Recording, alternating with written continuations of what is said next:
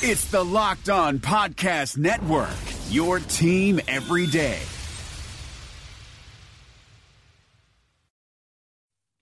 You are Locked On Packers, your daily Green Bay Packers podcast, part of the Locked On Podcast Network, your team every day. RELAX. Relax. We're going to be okay. It is time. It is time. I feel like we can win the table. I really do. You are Locked On Packers, part of the Locked On Podcast Network, your team every day. I am Peter Bukowski, and I cover the Packers for SB Nation. I cover the NFL around the internet, and you can follow me on Twitter at Peter_Bukowski. You can follow the podcast on Twitter at Locked On Packers. You can like us on Facebook. You can subscribe to the podcast on any number of podcast platforms: iTunes, Spotify, Google Play, Stitcher, Himalaya. Anywhere you find podcasts, you will find Locked On Packers, the number one Packers podcast in the state of Wisconsin, and the show for fans who know what happened. They want to know why and how. Today's show is also brought to you in part by Hotels.com. Don't hate like your friend's trip. Book your own with Hotels.com and get rewarded basically everywhere. Hotels.com. Be there. Do that. Get rewarded. We are going to start today's show with the bizarre story of Matt LaFleur's injury, and later in the show talk a little bit about Jimmy Graham and the tight end position and what to expect from this team moving forward. We are now in June, which means we are under the 100-day mark before the season opens. It means next month real football will be happening with pads and actual stuff going on. Real hitting. Training camp opens next month. So while the last few months has been a lot of theoreticals, there's been a lot of hypotheticals, a lot of well if or maybes. No, we're gonna see it starting pretty soon. And the ability for the Packers to get there could be hampered by this injury with Matt LaFleur. Last week, late in the week, Matt LaFleur was playing lightning, apparently with coaches at Lambeau Field, and tore his Achilles. This is the peril of trying to play basketball into your 30s and later. Ask Kobe. This is serious. And it is, I mean, the injury is serious. I don't know that the effects necessarily are serious, but it is different with Matt LaFleur. If Mike McCarthy, and I don't know what the circumstances could have been for Mike McCarthy to be in a position to tear his Achilles. The ice cream truck, I don't know. I don't know what the situation could have been. If he had done it, it would have been a different thing. Matt LaFleur, early in his tenure so far as the Green Bay Packers head coach, has shown a propensity toward being very hands-on. I don't think we can say anything for sure about him yet. It's just too early. He's installing. Maybe he's a certain kind of guy now and then won't be eventually. I mean, the character of a coach can evolve over time. It certainly did for Mike McCarthy. And so what is the effect of Matt LaFleur's injury on this team? It seems a little crazy for us to have that discussion because he's not actually a player on the field, but at the same time, he is someone who is a very hands-on coach. He wants to be in there in the quarterback drills, showing guys how to do them. He wants to be out there, and he was playing some coverage, covering tight ends as they're showing examples of the routes, or he's wanting to be right there that close to coach these guys. And there is both the loss of that and then the less quantifiable loss of the impact that not having him there could potentially have on this team. There is a value, just interpersonal value, to having a coach who acts like that, because you feel like there's a certain energy, a certain relationship, and you can forge a bond that way. You don't have, he doesn't have to be out there, throwing and running routes and covering every snap. That's not what it needs to be, certainly. And plenty of successful coaches do not do it that way. But Matt LaFleur's style, I think, is very player-friendly in that it allows him to interact on a one-on-one basis more frequently with more players. That's important in building connections with these guys, in learning about how they learn. In teaching, they talk about having to learn your learner. And understanding what is required of making sure that the person you're trying to teach is going to be in the best position possible to absorb that information. And when you're in the position of being around these guys and being near them and specifically coaching them in these moments, you're gathering information. You're able to learn the learner.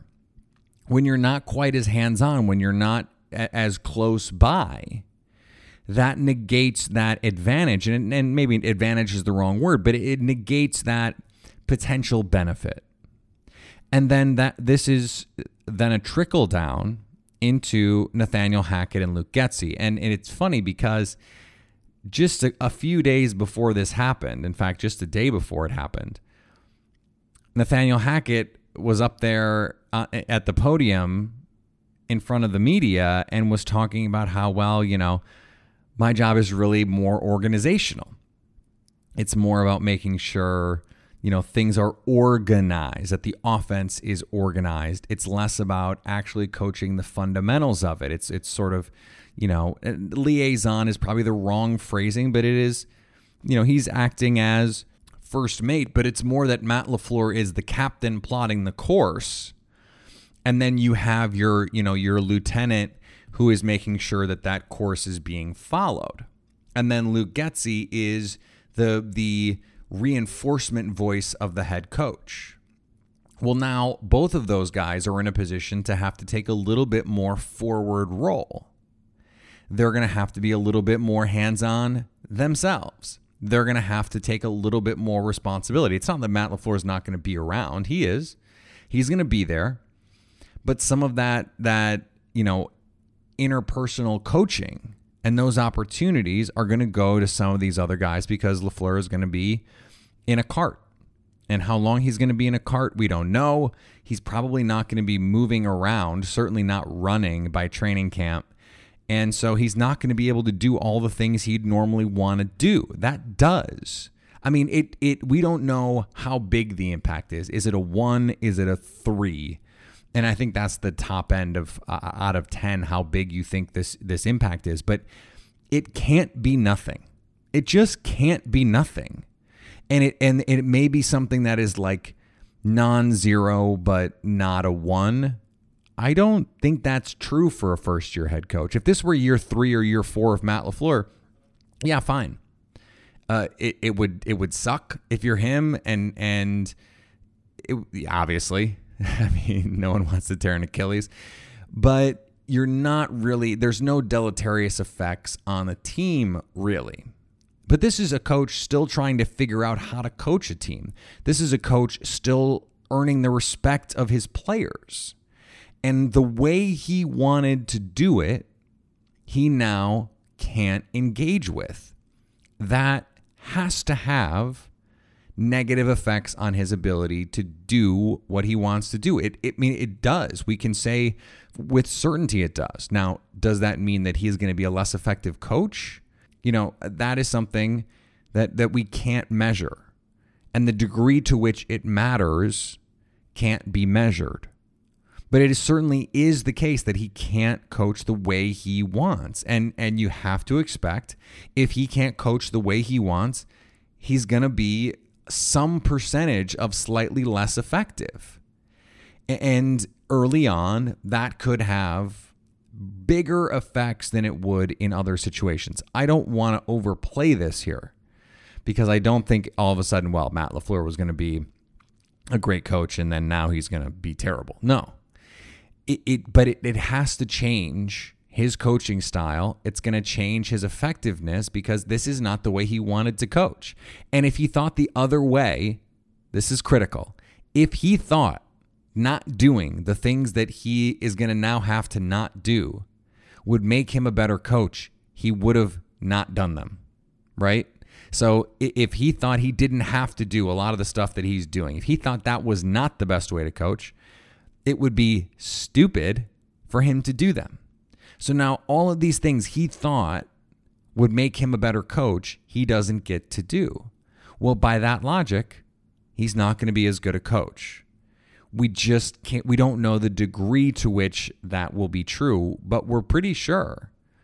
I mean, I think we can, unless he, uncovers some secret talent that he had, it is going to affect the way that he coaches the team. It's going to affect probably the quality of the coaching that he gives.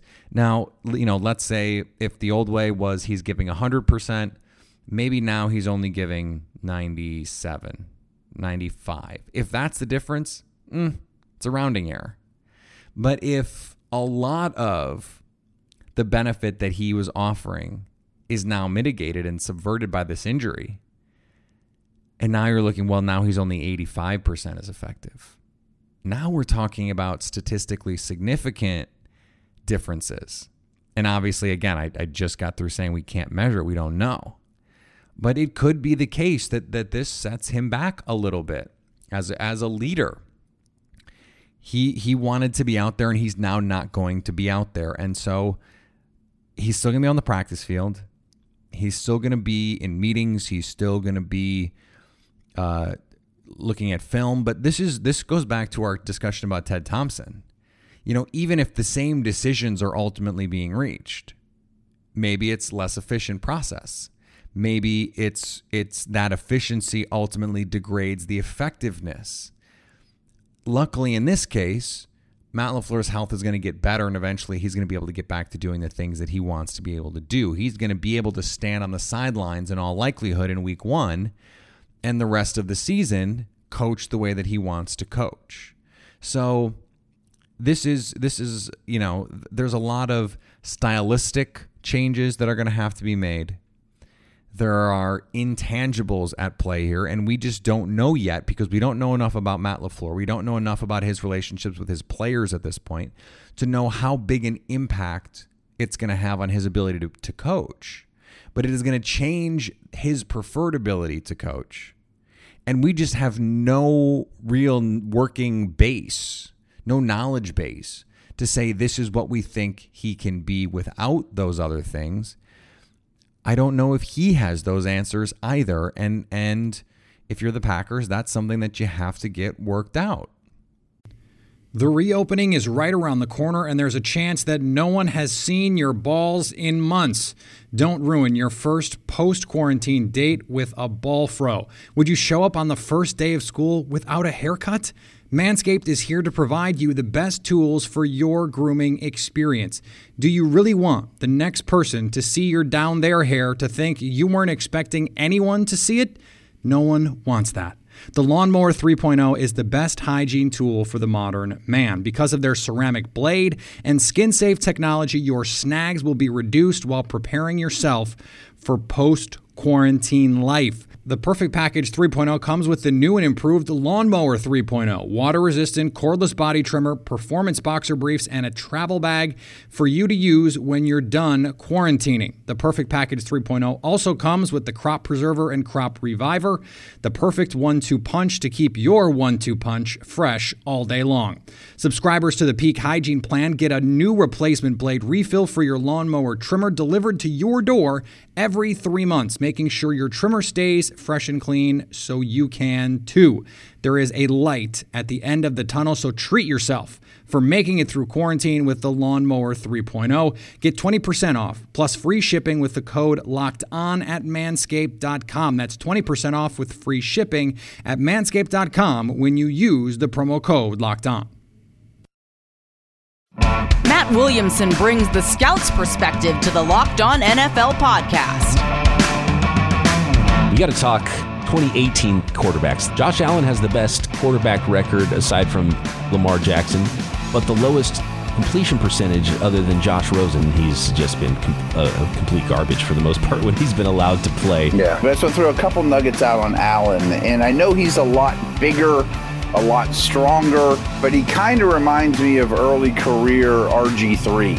What's kind of remarkable about Allen is he is so gifted And he got better, I thought, this past year, which is encouraging, with the anticipatory throws and the touch of his throws. But his deep ball passing is like the worst in the league. Hear Matt with co-host Brian Peacock every day on Locked On NFL. Subscribe or follow today wherever you get your podcasts. One of the players who I think is under the most scrutiny in 2019 is Jimmy Graham. And his subpar 2018 is something that certainly puts the bullseye on him when it comes to fan ire.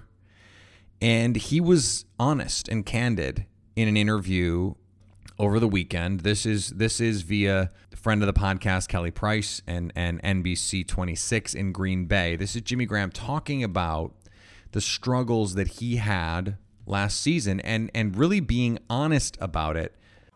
Yeah, I fit everywhere. Like that. Yeah. Obviously, last year was disappointing for everybody. I'm not used to losing. I don't think anybody here is. And for me, it was not a good year. And so I'm completely focused on putting my best foot forward and being the player that I am. Scoring down the red zone and being that big threat on third down. I mean, I got to get back to that and. I take it serious. It's something that eats at me every day, just not making the playoffs and sometimes not making the plays that I should have. So you better believe I'll be ready. Now, I'm not sure it is the case that he fits everywhere. That is because he does not block particularly well. And, I have the words of Ben Fennell ringing in my ears, and I have for the last few weeks. This offense finds ways to get guys open in space at the tight end position. Now, Jimmy Graham can still run in a straight line. And if you leak him out and you get him the ball with space, he's going to go create. And that is certainly going to be valuable. The question is, how much versatility can he provide? How much can he give you in the run game?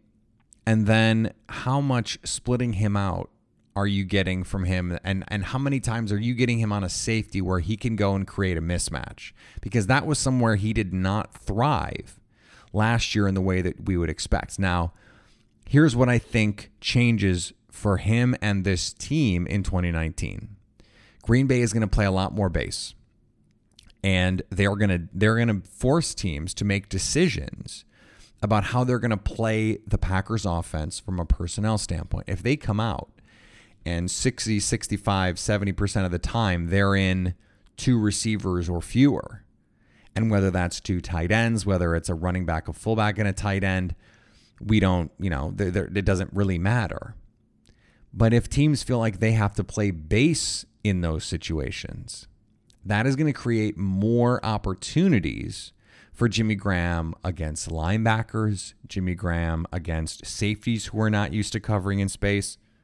It has the potential for Graham to be more often running down the seam when coverage has not been prioritized by personnel.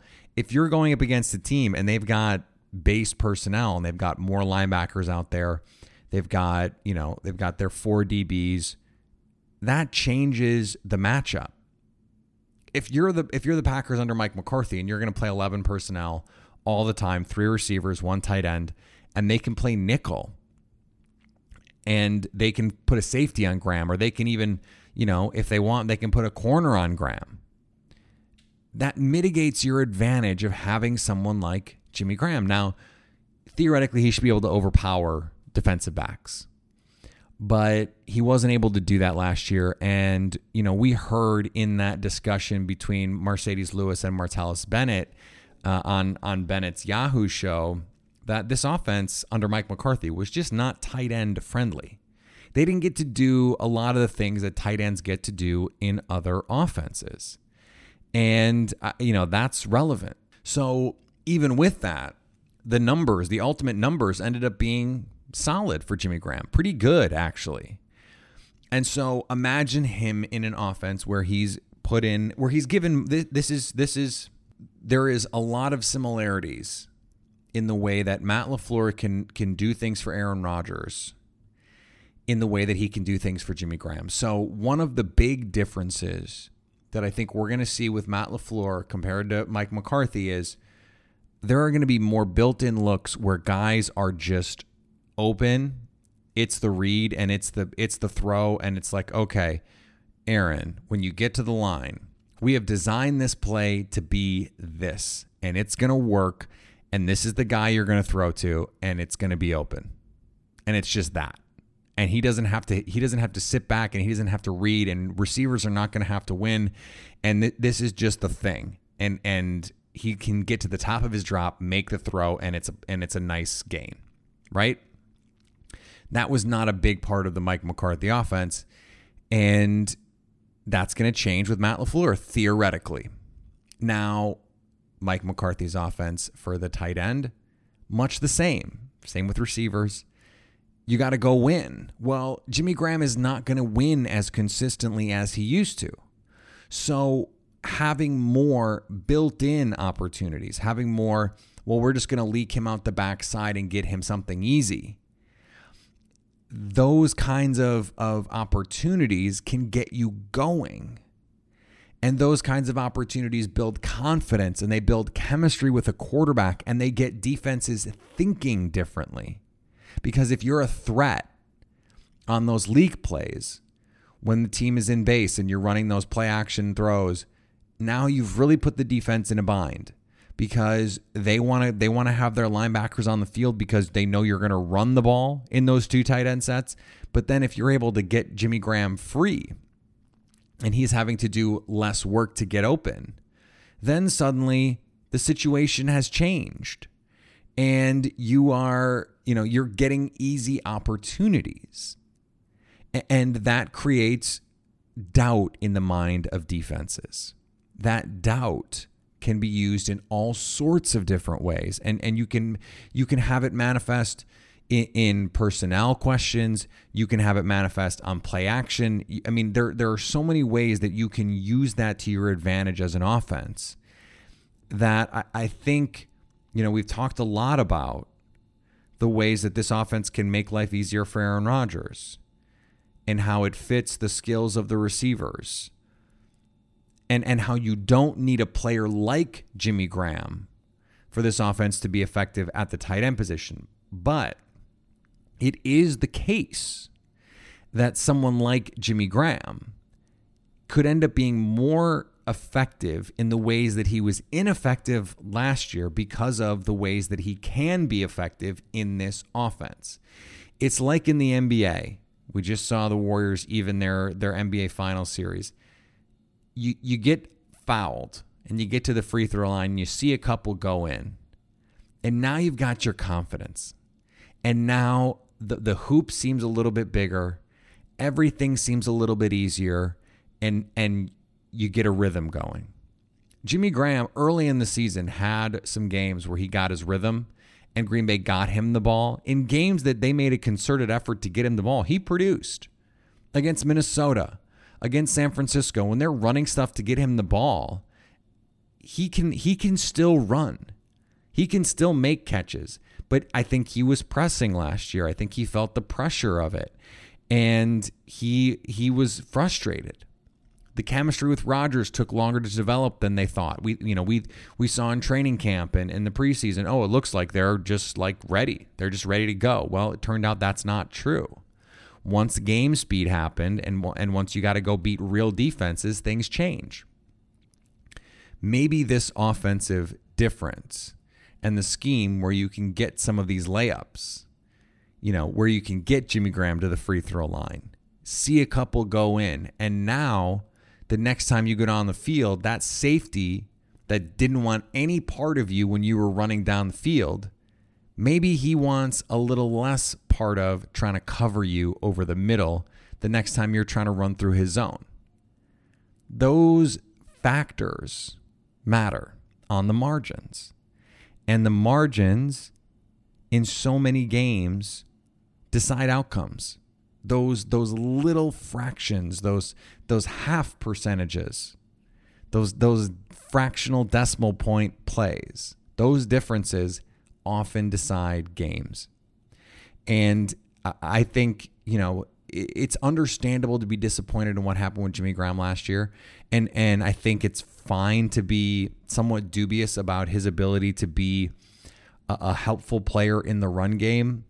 But I think there's certainly a path that we can see for him to be a useful player to this team in the passing game because of the ways that this offense gets guys open at the tight end position. And I think that could have, significant effects on his ability to be confident and play the way that he wants to play and have Rodgers be confident in him. I think that all. Before we finish up here, today's show is brought to you by Grip 6. It's an ultra lightweight belt with no holes, no flap, and it's a great Father's Day gift. Go to grip6.com for the special offer, grip6.com/lock, LOCKE, to check it out. All right, we're going to be back tomorrow with our rookie orientation series, Pressing Forward. Kingsley Keke, a very intriguing player for the Packers, someone who I think is going to get snaps early, who is going to be a part of the defensive line rotation, and they need him because, Muhammad Wilkerson's not coming back. They gave away his number, and he was picked up over the weekend on a DUI, a suspected DUI in New York, so I just think that this is over for Green Bay, and these are the guys that you have to look at. And Kingsley Keke is a guy who I think is easy to be excited about if you're the Packers, easy to be excited about if you're a Packers fan. So we're going to have that conversation tomorrow. We've got Ty Summers on deck as well. I'm still working to schedule Dexter Williams, but we're going to get to all of that. The best way for you to make sure you're not missing any of those shows is to subscribe to the podcast on iTunes, Spotify, Stitcher, Google Play, the all-new Himalaya podcast app. Go find us and subscribe. The magic, it just goes right to your phone. It's beautiful. It's a wonderful thing. You can follow me on Twitter at Peter_Bukowski. You can follow the podcast on Twitter at Locked On Packers. We're going to have a questions show this week, so send those in. Anytime you want to hit us up on the Locked On Packers fan hotline, you can do that. Please do that. It's 920-341-3775. Send me a text, leave me a voicemail, whatever you want to do. Just let me know how you are staying Locked On Packers.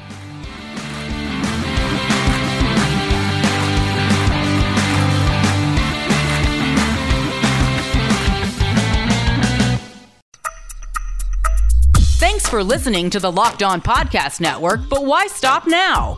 Check out the daily Locked On Podcast Network for your favorite MLB team. Find it right now in your favorite podcast app, and be sure to subscribe or follow so you never miss an episode. The Locked On Podcast Network, your team every day.